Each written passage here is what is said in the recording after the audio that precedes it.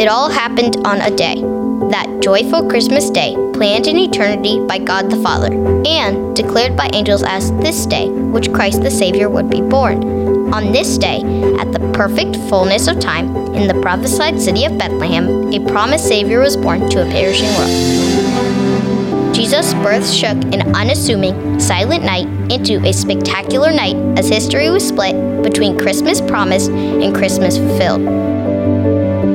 So it was that in the manger lay the infant Jesus Christ, God's great confirmation of all his promises revealed in the glory of Christmas.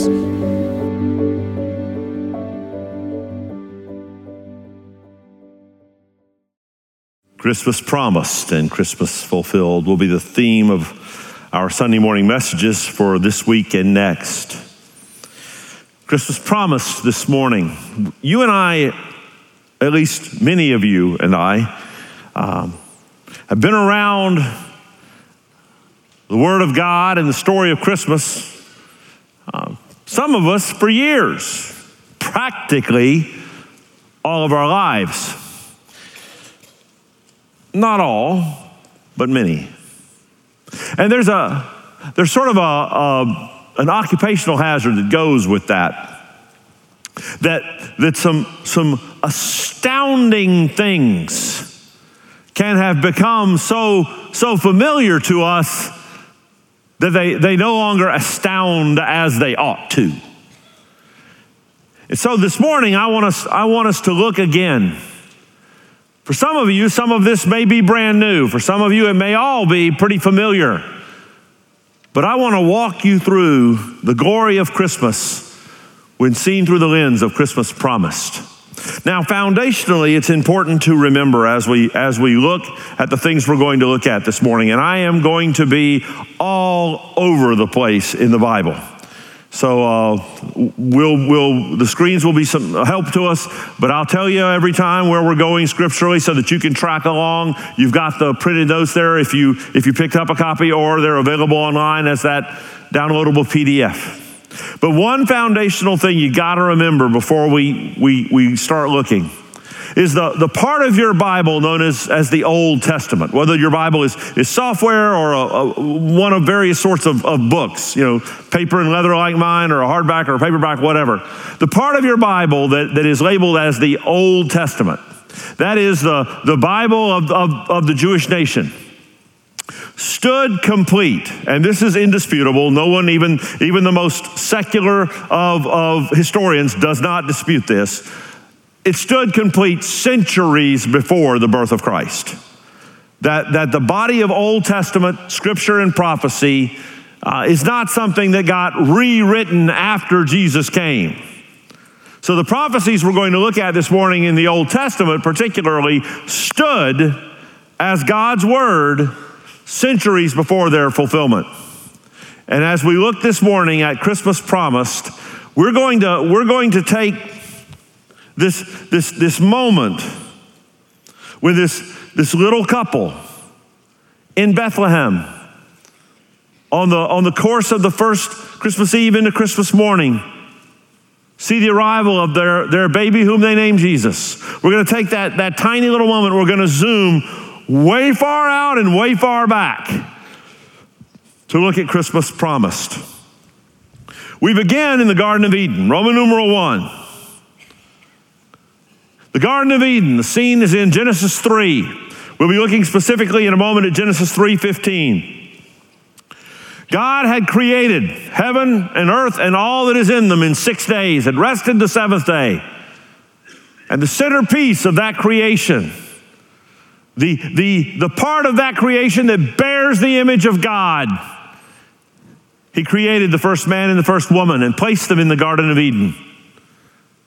And there they were given one prohibition, one negative instruction: do not eat the fruit of a certain tree, the tree of the knowledge of good and evil. Satan enters the garden having possessed some sort of serpent and convinces first Eve, then Adam, to violate that one prohibition. And in that moment, creation falls into a state of rebellion against creation's God. Mankind, the centerpiece of that creation, becomes the centerpiece of that rebellion. And the image bearers and all their descendants, including you and I, are now at war with God. You and I are born into that war. And in the immediate aftermath of that fall, the Lord, in a pronouncement of a curse upon the serpent, makes the Bible's first mention of the coming Savior. It's in Genesis 3:15. Contextually, in the immediate context, it's as part of God's curse on Satan through the serpent. And he says in 3:15, I will put enmity, that is conflict, between you and the woman, and between your offspring and her offspring. He shall bruise your head. You shall bruise his heel. Very few people die from a heel wound. Satan, you're going to inflict a wound on him. But in the grand scheme of things, he's going to inflict a far larger wound on you. He's going to crush your head. And so, of all of creation and all of the options of omnipotence, the living God here, right after the entry of sin that makes redemption necessary, announces that his plan of redemption and the ultimate defeat of Satan will be launched through the offspring of a woman. From all of the creative options of omnipotence, he says, look for one who will be a human being born of a woman. Now, I could have brought us any number of places in the New Testament to show the fulfillment of that. I've chosen Galatians chapter 4, verses 4 and 5. Galatians, it's in your New Testament, chapter 4, verses 4 and 5. Paul, writing to the churches of the Roman province of Galatia, there in South Central Asia Minor, writes, but when the fullness of time had come, God sent forth his Son, born of woman, born under the law, to redeem those who were under the law, so that we might receive adoption as sons. From all creation, God promises one certain race, the race of mankind. Roman numeral 2. From all mankind, one certain nation. Genesis chapter 12. As we work our way through the narrative of the book of Genesis, which is history, now the incredible worldwide flood has occurred. Through Noah and his wife, his 3 sons and their wives, humanity has survived the flood. Humanity had to survive the flood because the Redeemer was coming through humanity. And so humanity survives the flood. After the flood, in typical fashion of human beings that are at war with God, mankind, a group decides to build a tower, the Tower of Babel, in an expression of their pride before a holy God. God uses that occasion to scramble up the nations of mankind by scrambling up the languages, and thus scattering mankind by language and people group to eventually inhabit regions all over the world. And out of all mankind, God puts his hand on one certain nation. A nation that at the moment we join here in Genesis 12, that nation doesn't exist yet. That nation will be the descendants of Abraham, here called Abram, same guy. It will be the Jews. And so out of all mankind, God sets his attention and affection on Abram.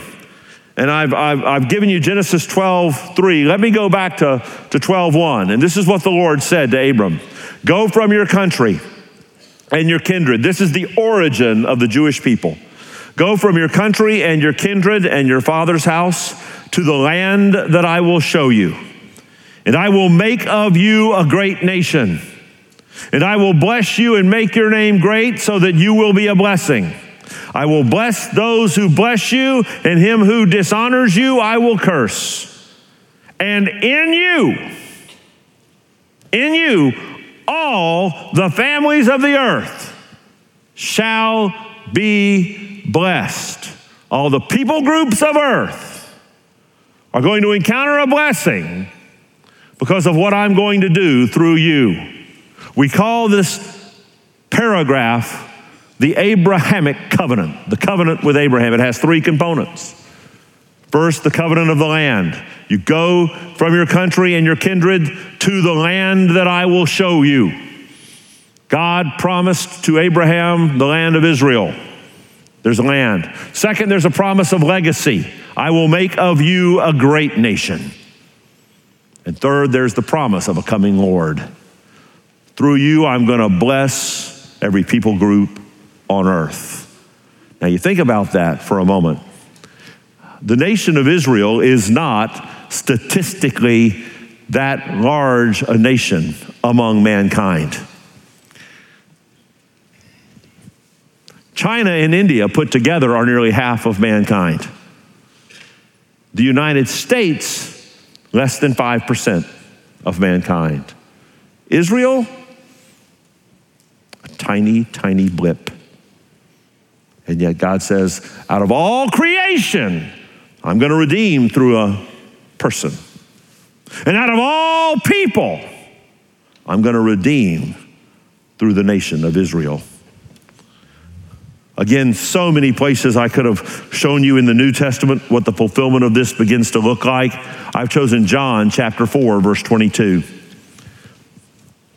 It's an offhand statement by Jesus, if Jesus ever says anything offhandedly. Jesus is in a conversation with the woman at the well. We've been in a study of the Gospel of John on Sunday mornings here, and if you've been tracking with us in that study, you might remember this conversation. Jesus at the well with the woman in Samaria.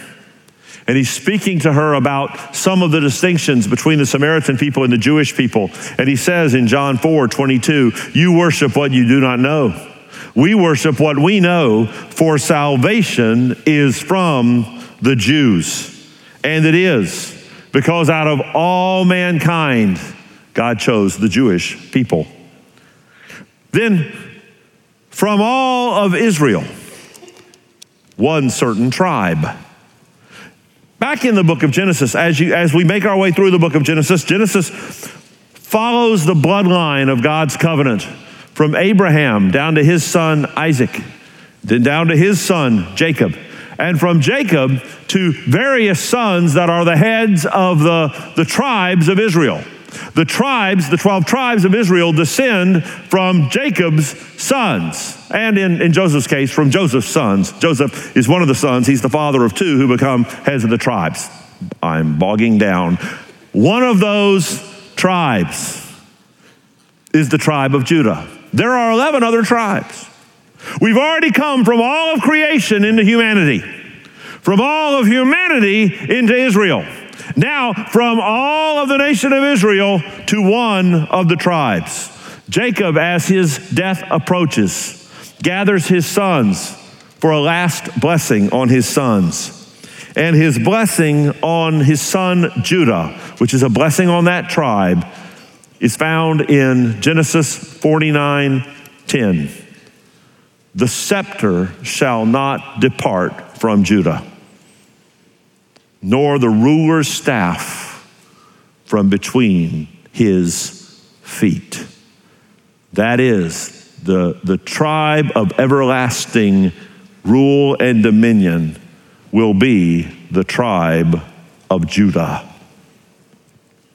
In Revelation chapter 5, verse 5, when Jesus in eternity is seated on his eternal throne, John, the book of Revelation, is a look up and forward that John is given the privilege of documenting for us. And in heaven is the scene of Revelation 5, verse 5, when one of the elders said to me, me being John, Weep no more. Behold, the Lion of the tribe of Judah, the Root of David, has conquered, so that he can open the scroll and its 7 seals. Jesus is descended from the tribe of Judah, but it zooms even tighter. Roman numeral 4, from all of Judah, one certain dynasty.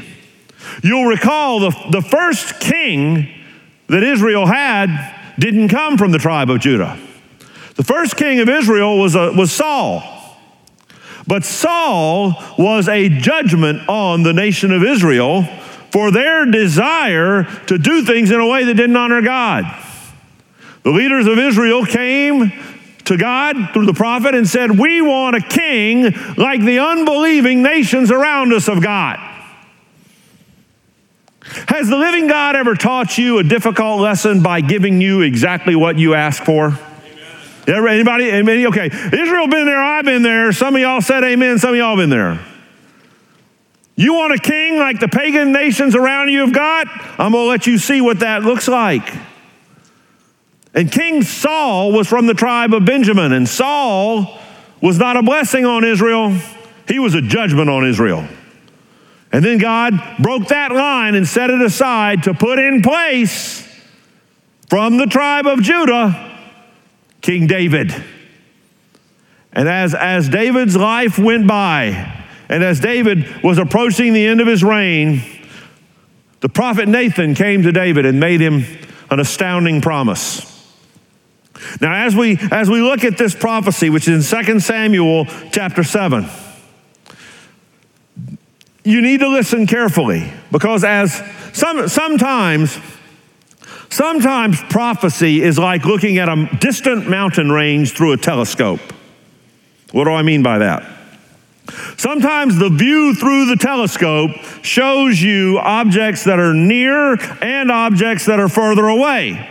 But as you view them through the telescope, it can be hard to tell in the telescope view what's near and what's far.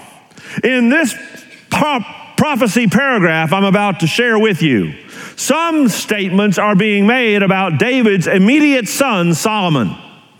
You can tell which ones they are.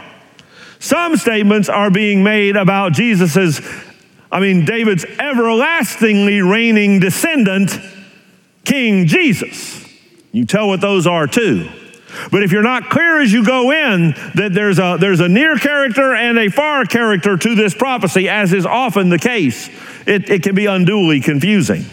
But listen now to what the prophet Nathan said to David. 2 Samuel chapter 7, beginning in verse 12. The prophet is speaking to the king.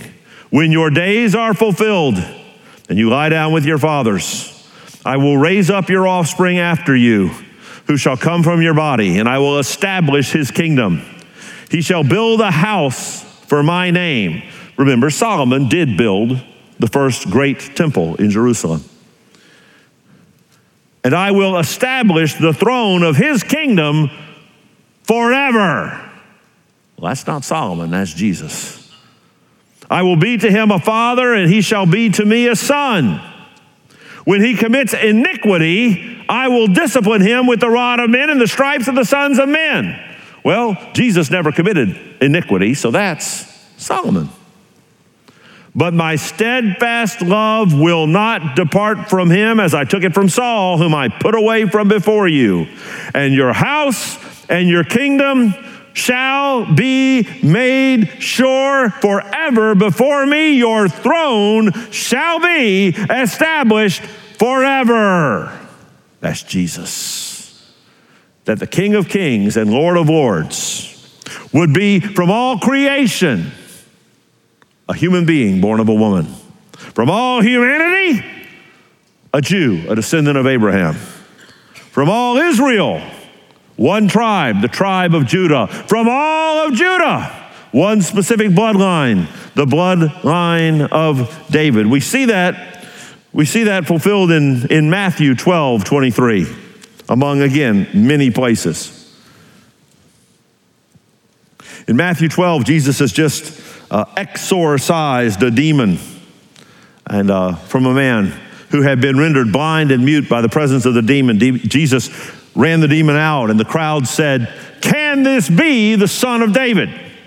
The crowd knew that the Messiah was to be the Son of David, and while I admit to you that Matthew 12:23 asks the question, I would remind you that in the genealogy of Jesus through Joseph, given in Matthew, David is one of his ancestors. In the genealogy of Jesus given through Mary in Luke, one of his ancestors is David. In order to be biologically related to David, it has to come through Mary. In order to be legally related to David, he has to come through Joseph, because that bloodline of kings passes through fathers, biological or adopted. And you all already know that his adopted father, Joseph, is from the family of David, because you've already got scripture in your head that tells you that. And Joseph went up from Nazareth to the city of Bethlehem because he was of the house and lineage of David. Right? That's from the book of Luke.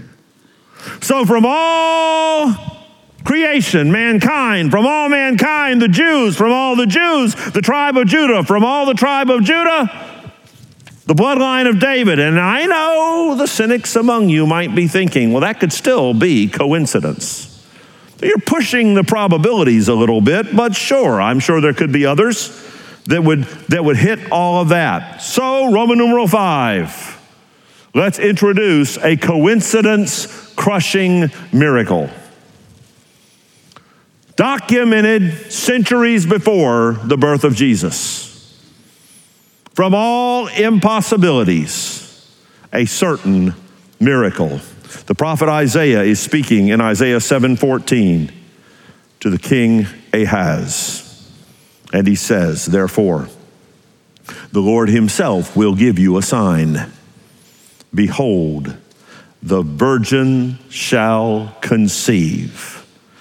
By the way, that doesn't happen in 2021. It didn't happen at the time Jesus was born, and it didn't happen centuries before the birth of Christ when Isaiah said this.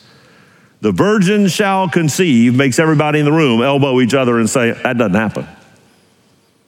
That can't happen. That has never happened until the one time it did. Virgin shall conceive and bear a son, and you'll call his name Emmanuel, which means God is with us. So one who brings God to be with us will be born of a woman who's never been with a man. Now on your printed outline, I gave you Luke 1 through 4, but let me call an audible on that. Come with me to Luke 1, 26 and 27. Luke 1, 26 and 27. This is when the angel Gabriel comes to Mary.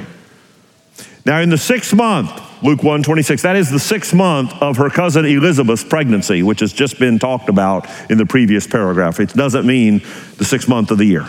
In the 6th month of Elizabeth's pregnancy, the angel Gabriel was sent from God to a city of Galilee named Nazareth to a virgin betrothed, that is engaged, to a man whose name was Joseph of the house of David, and the virgin's name was Mary. And he came to her and said, greetings, O favored one, the Lord is with you. She was greatly troubled at the saying and tried to discern what sort of greeting this might be. And the angel said to her, do not be afraid, Mary, for you have found favor with God, and behold, you will conceive in your womb and bear a son, and you shall call his name Jesus. He will be great and will be called the Son of the Most High, and the Lord God will give to him the throne of his father David. And he will reign over the house of Jacob forever, and of his kingdom there will be no end. And Mary said to the angel, how will this be, since I am a virgin? And so, in the Bible's most microscopic miracle, an impossible single-cell event occurs in the womb of Mary. And she is pregnant without ever having been with a man, in fulfillment of a quite spectacularly impossible promise God had made centuries before. From all the earth, Romans 6, 1 certain village. I've got to tell you, this is one of my favorites. Micah chapter 5, verse 2. Micah 5, verse 2. The place of the Messiah's birth was established in the prophecies of Micah, again, centuries before Jesus was born. Micah chapter 5, verse 2. But you, O Bethlehem Ephrathah, who are too little to be among the clans of Judah, from you shall come forth for me one who is to be ruler in Israel, whose coming forth is from of old, from ancient days. One whose coming forth has been ordained from ancient days, whose ruler will come from this little insignificant town of Bethlehem. I love this because Mary and Joseph, when the time approaches for her to give birth, aren't in Bethlehem. They're in Nazareth. Nazareth is north in the nation of Israel, up, sort of north and west of the Sea of Galilee. They're in the wrong place. Bethlehem is sort of an outer suburb of Jerusalem. Basically at least a full day, maybe 2 full days hard travel south. They're in the wrong place. You know, God is not only omnipotent in the abstract, he is intentional in the concrete. Amen. Because he moves. You know what God did? The sovereign God, who does not have to argue, reached down to the emperor of the Roman Empire in his palace in Rome, opened the access panel on the back of that old boy's head, got into the wiring. Caesar, you want there to be an empire-wide census. And Caesar said, I want there to be an empire-wide census. And he thought it was his idea. And I want the entire population of the empire to scramble around to their ancestral city. Caesar said, I think it'd be great if everybody went to their ancestral city. And so across the entirety of the Roman Empire, there ensues a massive game of musical chairs and an empire-wide population shuffle. Why? Because Mary and Joseph need to get to Bethlehem.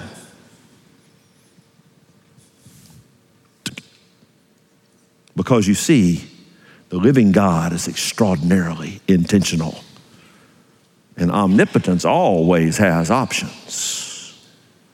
So let's just slide them down the map a bit, because I've already said through Micah where the baby's going to be born. You know this. The fulfillment of this takes place in Luke chapter 2, verses 1 through 4. Luke 2, verses 1 through 4. In those days, a decree went out from Caesar Augustus that all the world should be registered. And I have it written out in the margin of my Bible, and he thought that was his idea.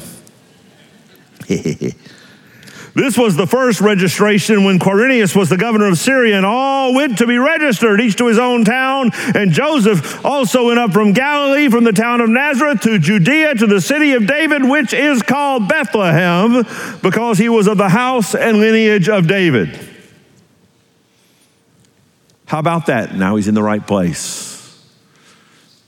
And the living God, who from all creation ordained that he would save through a certain race, from all mankind, he said in advance, I'm going to do it through a given nation. From that nation, he said, I'm going to do it through a specific tribe. From that tribe, he said, I'm going to do it through a specific family. From that family, he said, I'm going to do it by means of a specific impossible miracle. And in that miracle, I'm going to bring the birth of that child to a particular tiny town that wouldn't even be a decent dot on the map.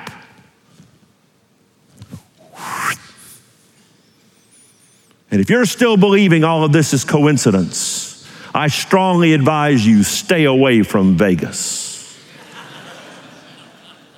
They will chew you up and spit you out, because there is not this kind of defying of probability. And then one of the sweet last things.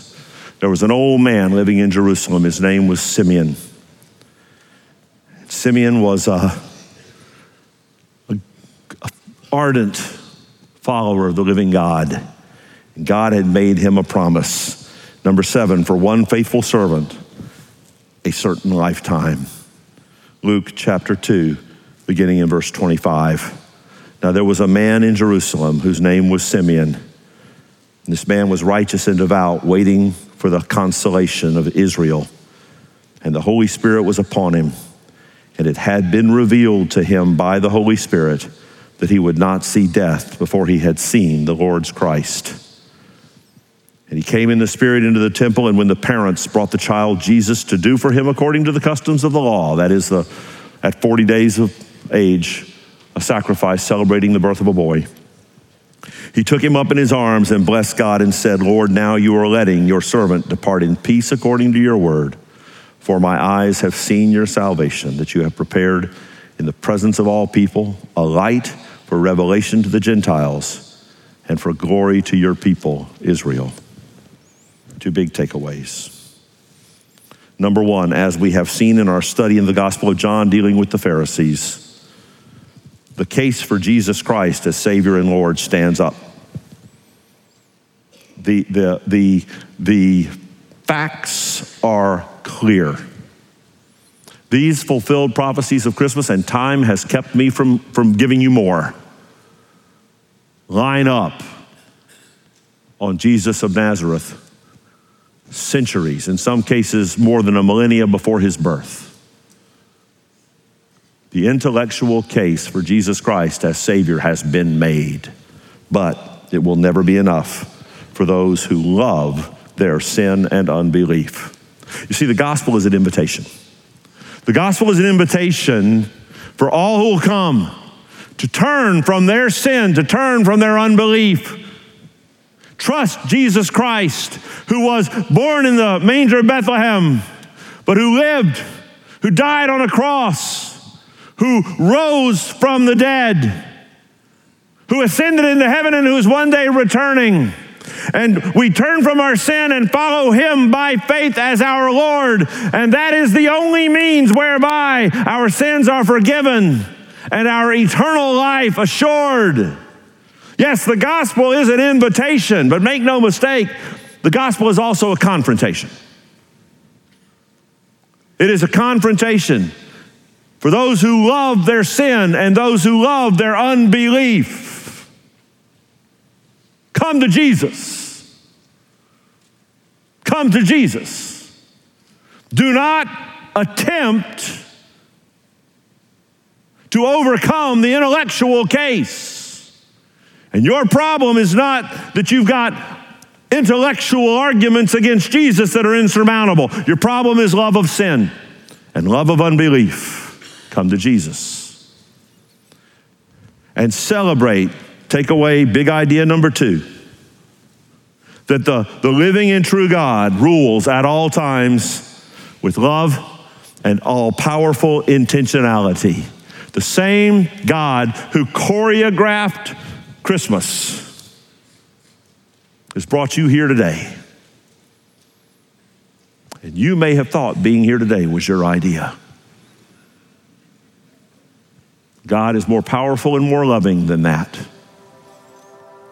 Come to Jesus in response to what he has shown you in his word today. Agree with me or disagree with me. There's no eternal consequence in that. But come to Jesus and live.